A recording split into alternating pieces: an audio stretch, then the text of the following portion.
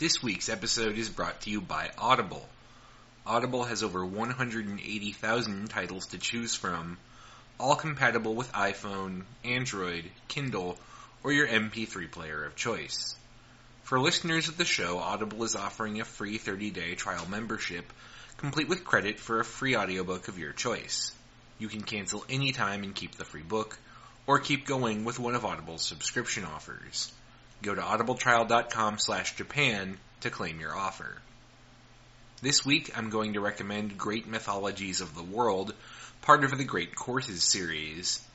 Covering the mythologies of Europe, the Americas, Asia, Africa, and the Middle East, this course is all about what makes mythological stories so important, distinctive, and fascinating.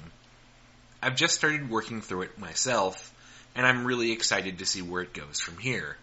Go to audibletrial.com/Japan to claim your copy.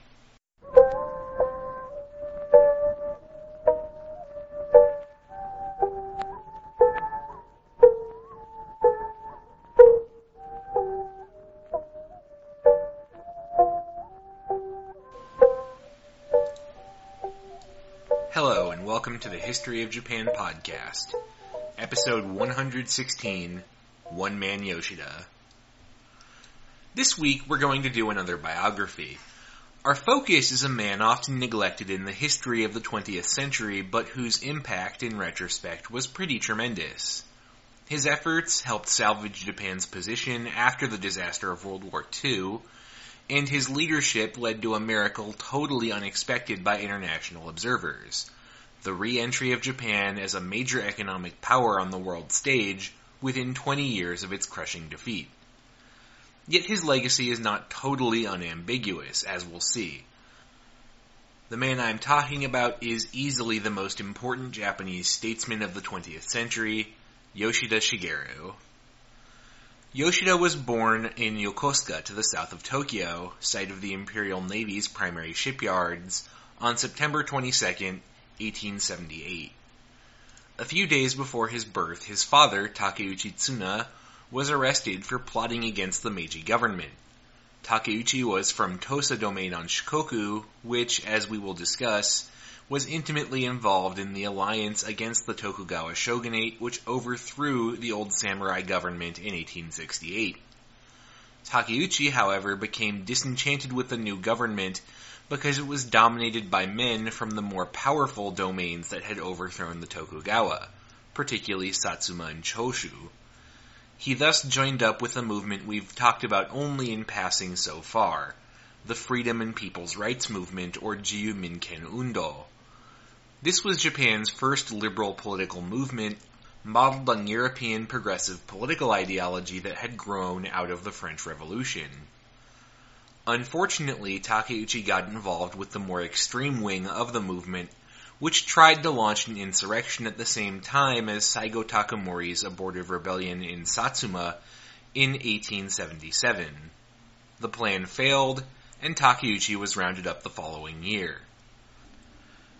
Before his son's birth, Takeuchi Tsuna had agreed with a friend of his, Yoshida Kenzo, that the former's next son should be adopted by the latter.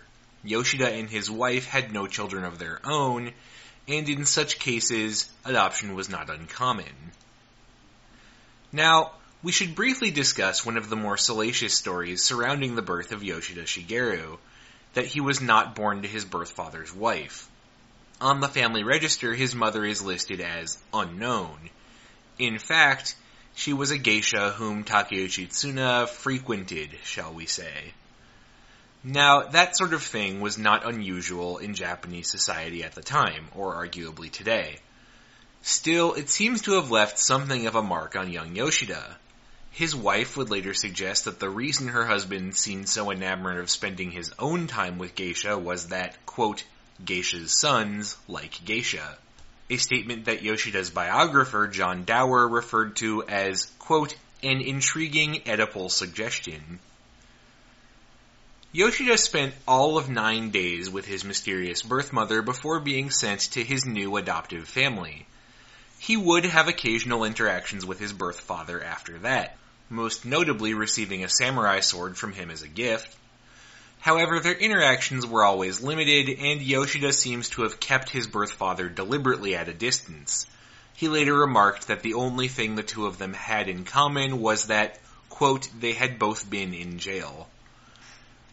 Yoshida Shigeru was very fortunate in his adoption. Instead of being the fifth son of a family, and an illegitimate son at that, he was now the only son of an extremely wealthy house. His adoptive father, Yoshida Kenzo, had gotten into the shipping business, working as a government contractor, and had made some pretty serious bank doing it. In addition, Yoshida Kenzo died when his adoptive son was only 9 years old, leaving the child a substantial sum of money, around 500,000 yen, which is roughly equivalent to $42 million in modern currency, if I'm doing the math right. The fortune catapulted young Yoshida into the ranks of Japan's wealthy elite, and ensured that he would never want for anything in his life. Probably the most important result of the adoption, however, was the atmosphere young Yoshida was raised in. Being a shipping concern, the Yoshida family enterprise was very internationalist in character. Yoshida Kenzo had lived for a time in the United Kingdom and was extremely Anglophilic. He raised his son with an appreciation for English culture and in a household environment that prized internationalism, while retaining an older sort of Confucian ethic to it as well. That edge of Confucian morality came from his adoptive mother, Yoshida Kotoko, who was the child of a family of Confucian scholars. Her grandfather, Sato Issai, was extremely important in late Tokugawa Confucianism. Kotoko's desire to instill her son with good Confucian values meant that, as a child, the schools he attended were generally old-school Tokugawa ones, with an emphasis not on new Western education, but on Chinese classics and traditional Chinese ethics and moral thinking. This education would have a profound impact on Yoshida, and help to inform his center-right political thinking. Now, eventually he would go to a modern school, the Gakushuin, or Peers School, an educational institution set up for the cream of the Japanese aristocracy. This was far and away the most prestigious school of the Meiji period, and getting in meant that Yoshida was able to start forging connections in the highest levels of Japanese society. And what connections they were. At the time he enrolled, Gakushuin's headmaster was one Konoe Atsumaro, soon-to-be father of Konoe Fumimaro, the future prime minister, whose lack of political skill would steer Japan into disaster in 1937 and again in 1941. His lecturer on military affairs, meanwhile, was none other than a young naval officer named Suzuki Kantaro, with whom we have just spent a good amount of time as the man who would eventually head the cabinet which decided on surrender in 1945. After graduation, Yoshida managed to pass the entrance exams for Tokyo Imperial University, and to get admitted to its law department, the most prestigious part of the university where future bureaucrats, diplomats, and politicians got their start. He graduated in 1907 with middling grades, but still managed to do well enough to get accepted into the diplomatic service. He also spent a good amount of time slumming it in the streets of Tokyo. This would actually prove to be a big part of his long-term success. His highbrow education meant that he could operate easily in the rarefied circles of the Japanese elite, but unlike most of them, he could also slum it a little bit. For example, he hugely enjoyed performances of rakugo, which is a sort of traditional stand-up comedy in Japan, and this gave him a more populist touch, though he himself was not a populist. He also managed to secure a very nice marriage of convenience to Makino Yukiko, daughter of Makino Nobuaki. Makino was part of the younger generation of Meiji leaders and maintained a close friendship with, among others, Ito Hirobumi. Makino Nobuaki would eventually, with Saionji Kinmochi, help lead Japan's delegation to the Versailles Peace Conference after World War I, and would later become foreign minister and then Lord Keeper of the Privy Seal, the personal advisor to the emperor. All in all, a pretty good person to be connected to. And Yoshida really did work that connection. he was able to use it to secure a series of prestigious diplomatic postings around the world, including to the United Kingdom, to Italy, and to China, helping to secure Japan's new place in the limelight as the first non-Western great power. Now, I don't want to spend too much time on each of these individual postings. I'm just going to touch briefly on his views of the United Kingdom, the United States, and China. I just want to use them to drive home a single point. Throughout this period of his career, Yoshida developed his political views, and those views revolved not around liberal internationalism, but helping to expand Japan's power and prestige. In other words, he was not a diplomat because he believed in Wilsonian ideals of the brotherhood of man or anything like that, but because he believed that diplomacy would help secure Japan's prestige abroad. This is important because it gets to the heart of what the Americans misunderstood about Yoshida when they eventually tapped him for the role of prime minister. He was not an internationalist. He did not have deeply held convictions about the merits of Wilsonianism. Yoshida Shigeru was raised in the heyday of the Japanese Empire and believed very much in the cause of Japanese greatness, power, and prestige. However, he felt that in the last analysis, that power and prestige was best secured by working with pre-existing world powers and using their help to secure Japan's position. So while he was consistently pro-Western and particularly pro-British and later pro-American, it was mostly because he felt those people were good to have in Japan's corner. That's not to say his outlook was entirely unsentimental. In particular, his adoptive father's Anglophilia very strongly influenced Yoshida, who looked at Great Britain as the most civilized nation on Earth. In his own recollections, his most treasured posting was to the UK after the Versailles Conference, where he got to spend his time in what he felt was the heart of world civilization. Of course, it's worth noting that what he found so civilized about the UK was not liberalism or parliamentary democracy or anything like that. He thought the class stratification and aristocracy of the UK was its most ideal feature because it put the riffraff in its place. Yoshida never served in the United States, but the rising power of the Americans during and after World War I meant that he did have to reckon with the US in at least some capacity.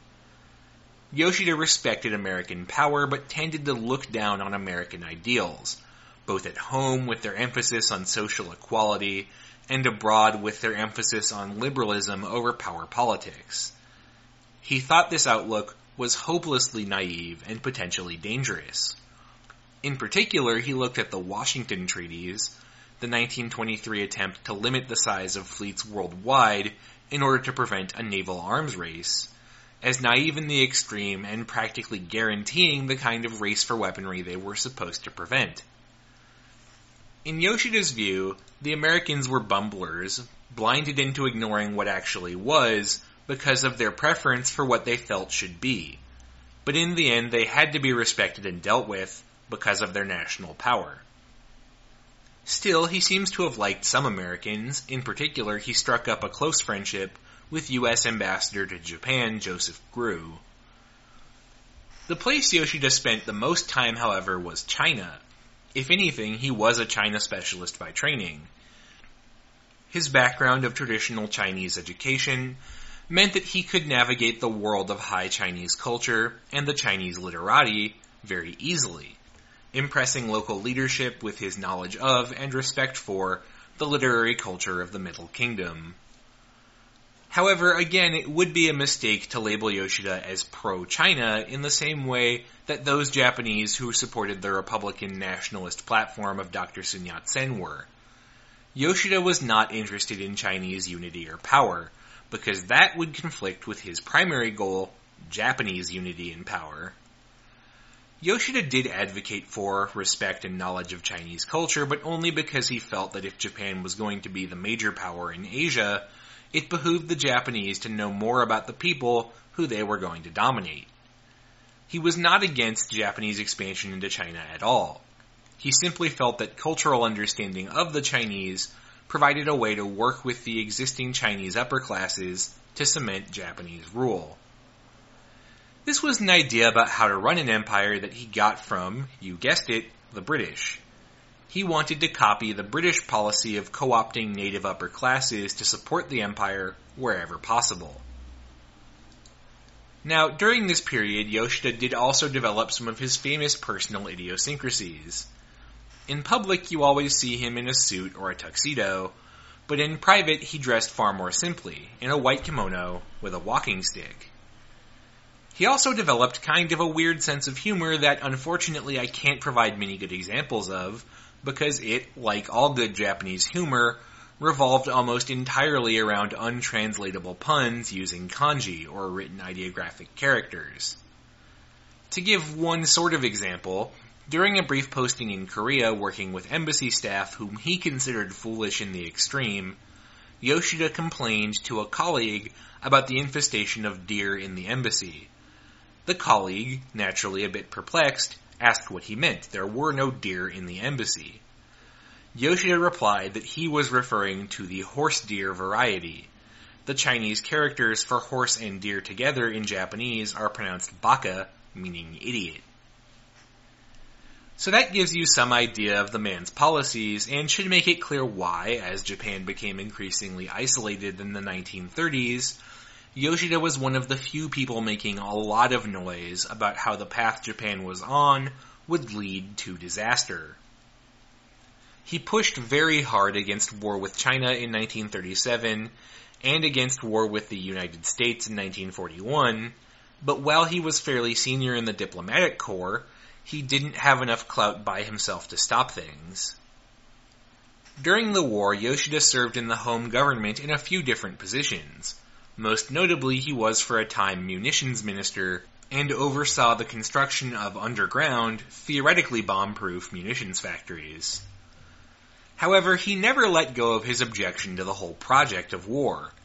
After Pearl Harbor, he remained secretly in contact with U.S. Ambassador Joseph Grew and ensured shipments of food and supplies to the American embassy before the Americans were repatriated.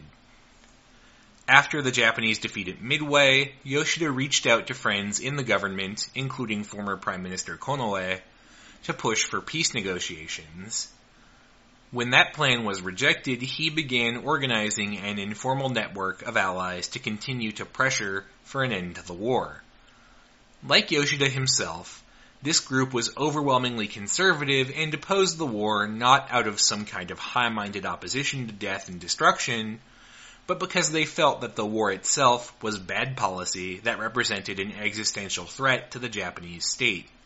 More than anything else, their worry was that the war would end in defeat, and defeat could open the road to a revolution that would overturn the conservative and aristocratic Japanese monarchy. Unfortunately for Yoshida, his little group was discovered by the authorities and he was placed under arrest in April 1945. He spent the remaining months of the war in prison. Ironically, however, that little prison stay would launch his career going forward. You see, since Yoshida was in jail when the Americans arrived in Japan, he was not purged by the Allies from the Japanese government. Their reasoning was essentially, if the wartime government wanted to lock him up, obviously he's on our side. Which was true-ish. Yoshida was certainly willing to work with the Americans, but he did not really identify with American policy goals of democratizing and demilitarizing Japan. Yoshida cared only about reviving Japanese power. So Yoshida was released from prison and went into politics, where he joined the Liberal Party, which, by the way, is liberal in the European sense of being pro-free market, not liberal in the American sense of being progressive. 1 year later, Yoshida made the big time. In the general elections, the party of sitting Prime Minister Shidehara Kijiro lost out very badly, and the Liberals won big time. Yoshida was the most experienced person they had as a result of being one of the few unpurged pre-war government figures, so they nominated him for the role of Prime Minister. The Americans, thinking, again, we got this guy out of prison, he must be on our side, approved him. And that's how Yoshida Shigeru became Prime Minister. Barring one short interruption in 1947, He would stay in that role for 8 years, retiring in 1954. Now, we're not going to get too much into the weeds of post-war politics, both because I'm saving that for a series on the occupation, and because this episode is already running a bit long. What I want to concentrate on more than anything is the way Yoshida's own views helped set Japan on its post-war course. Basically, what Yoshida wanted for Japan was to defend it against socialist upheaval as much as possible, while working to revive its economy and put the country back on its feet. His plan for doing so became known as the Yoshida Doctrine. Now, at no point did that doctrine ever get formalized. He didn't write it down somewhere. Instead, historians looking backwards have read out a series of clear rules of operation from Yoshida's own actions. Broadly speaking, the Yoshida Doctrine had 3 components. First, Japan would farm out its security to the United States. The Americans wanted to use Japan as a forward base in an emerging Cold War with the Soviet Union. Japan should let them do just that. American bases could protect Japan, which could then avoid foreign entanglements and maintain a small military. Which, by the way, was point number 2. Point number 3 was that all the money thus saved could be plowed into economic recovery and rebuilding, thus quickly reviving the Japanese economy and once more making Japan into a major player. The key to all of this, ironically enough, was the constitution given to Japan by the Americans. More specifically, Article 9 of the Constitution, which reads, quote, "Aspiring sincerely to an international peace based on justice and order, the Japanese people forever renounce war as a sovereign right of the nation and the threat or use of force as a means of settling international disputes. To accomplish the aim of the preceding paragraph, land, sea, and air forces, as well as other war potential, will never be maintained. The right of belligerency of the state will not be recognized." End quote. Yoshida would use the text of Article 9 to deflect any attempts by the Americans to pressure Japan into taking a more active role in the Cold War, or into providing more for its own self-defense. In a meeting with the Cabinet Legal Bureau in 1954, where he instructed them to draft a new interpretation of Article 9 prohibiting collective self-defense, and thus dodging any chance for Japan getting involved in a broad security arrangement like NATO, Yoshida said, quote, "It may seem devious, but let the Americans handle our security. If the Americans complain, the Constitution gives us a perfect pretext." Nor was Yoshida averse to using other tricks to remove American pressure to rearm. One of the more famous stories about him involves a visit by American Ambassador John Foster Dulles in 1950 to discuss final terms for a peace treaty. Dulles had made it clear that one of the goals of the visit was to get the Japanese to contribute more to their own defense. Yoshida's personal doctor was a member of the Socialist Party, and Yoshida just happened to mention the visit to an aide during a checkup. Lo and behold, when Dulles landed in Japan, a crowd of socialists was waiting at the airport, protesting any American attempts to strong-arm Japan into rearming. When Dulles then met with Yoshida, Yoshida said that, while it was unfortunate, the popular pressure and demonstrations made it clear that the Japanese people did not want to rearm, and really, while he wanted to help the Americans, what could he do? After all, thanks to the Americans, Japan was a democracy now, and the people's will clearly opposed rearmament.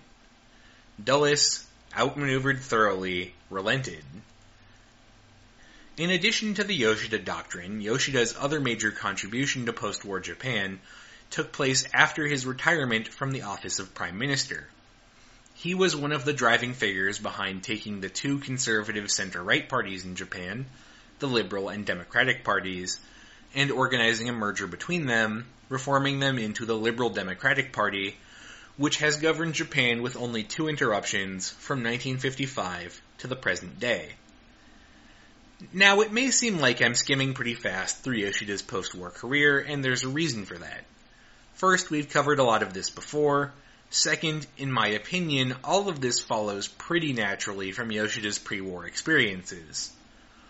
We've talked about his concern with Japanese power first and foremost, and so it makes sense that reviving that power would be his overriding goal.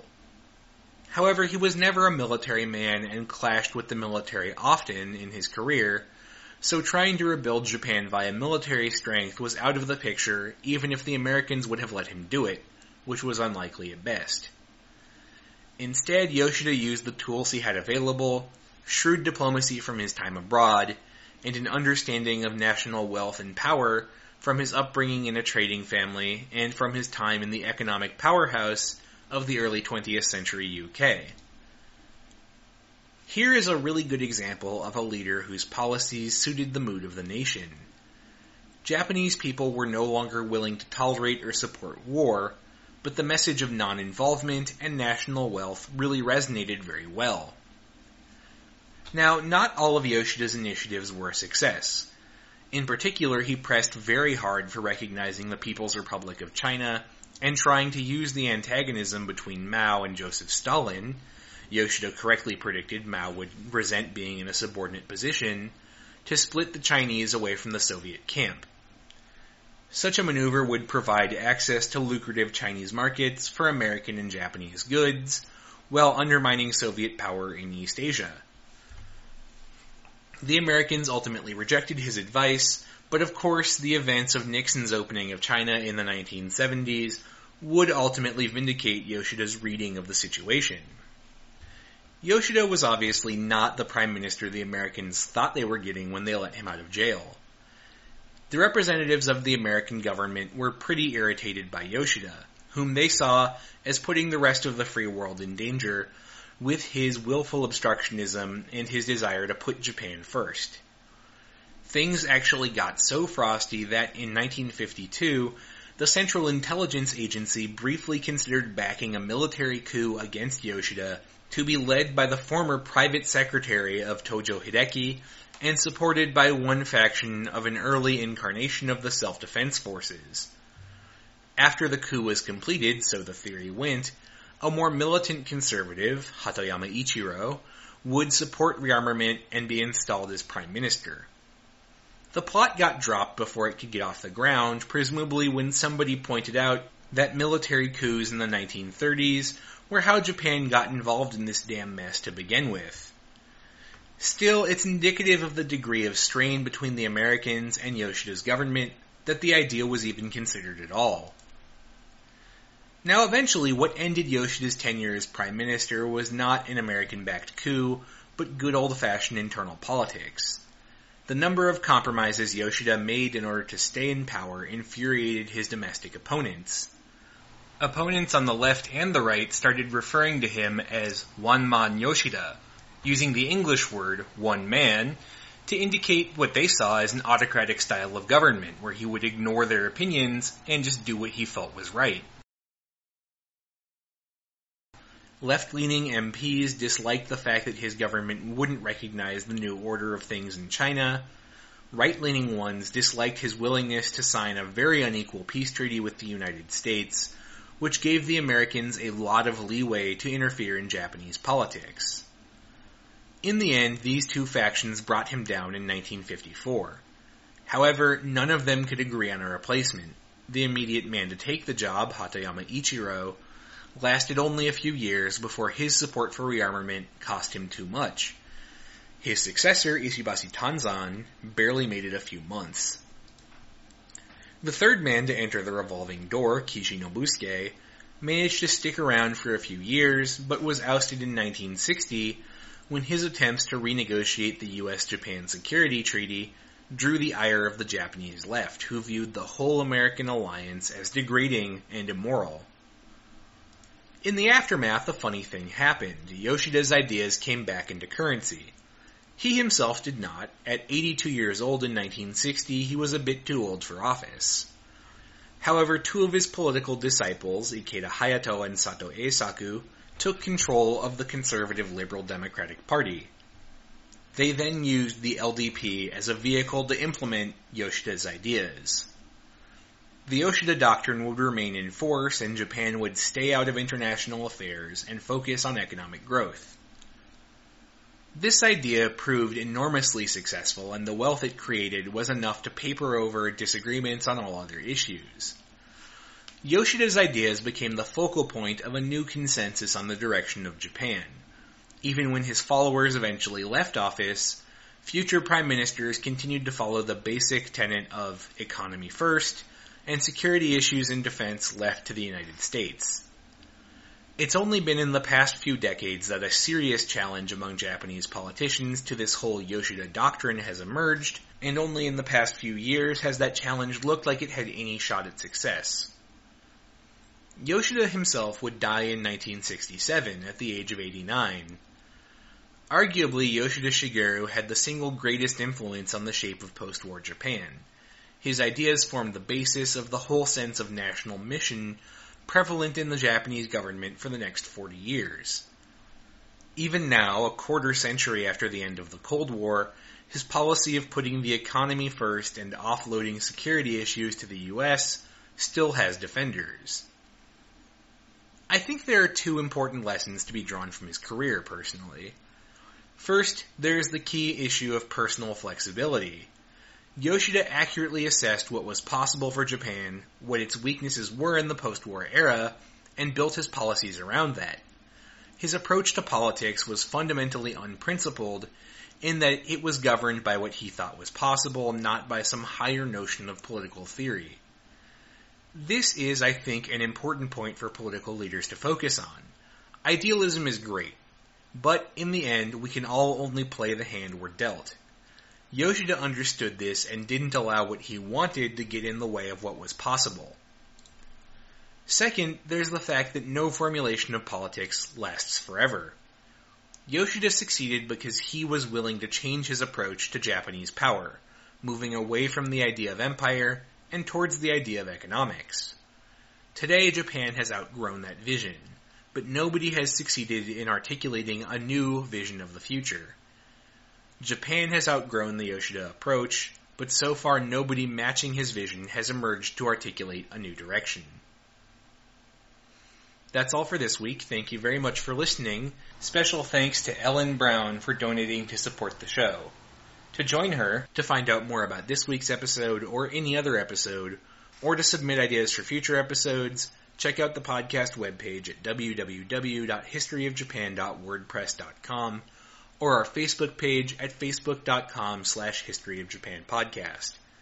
Thanks again for listening, and I'll see you next week for the start of what is probably going to be our longest series ever on the fall of the samurai and the rise of modern Japan.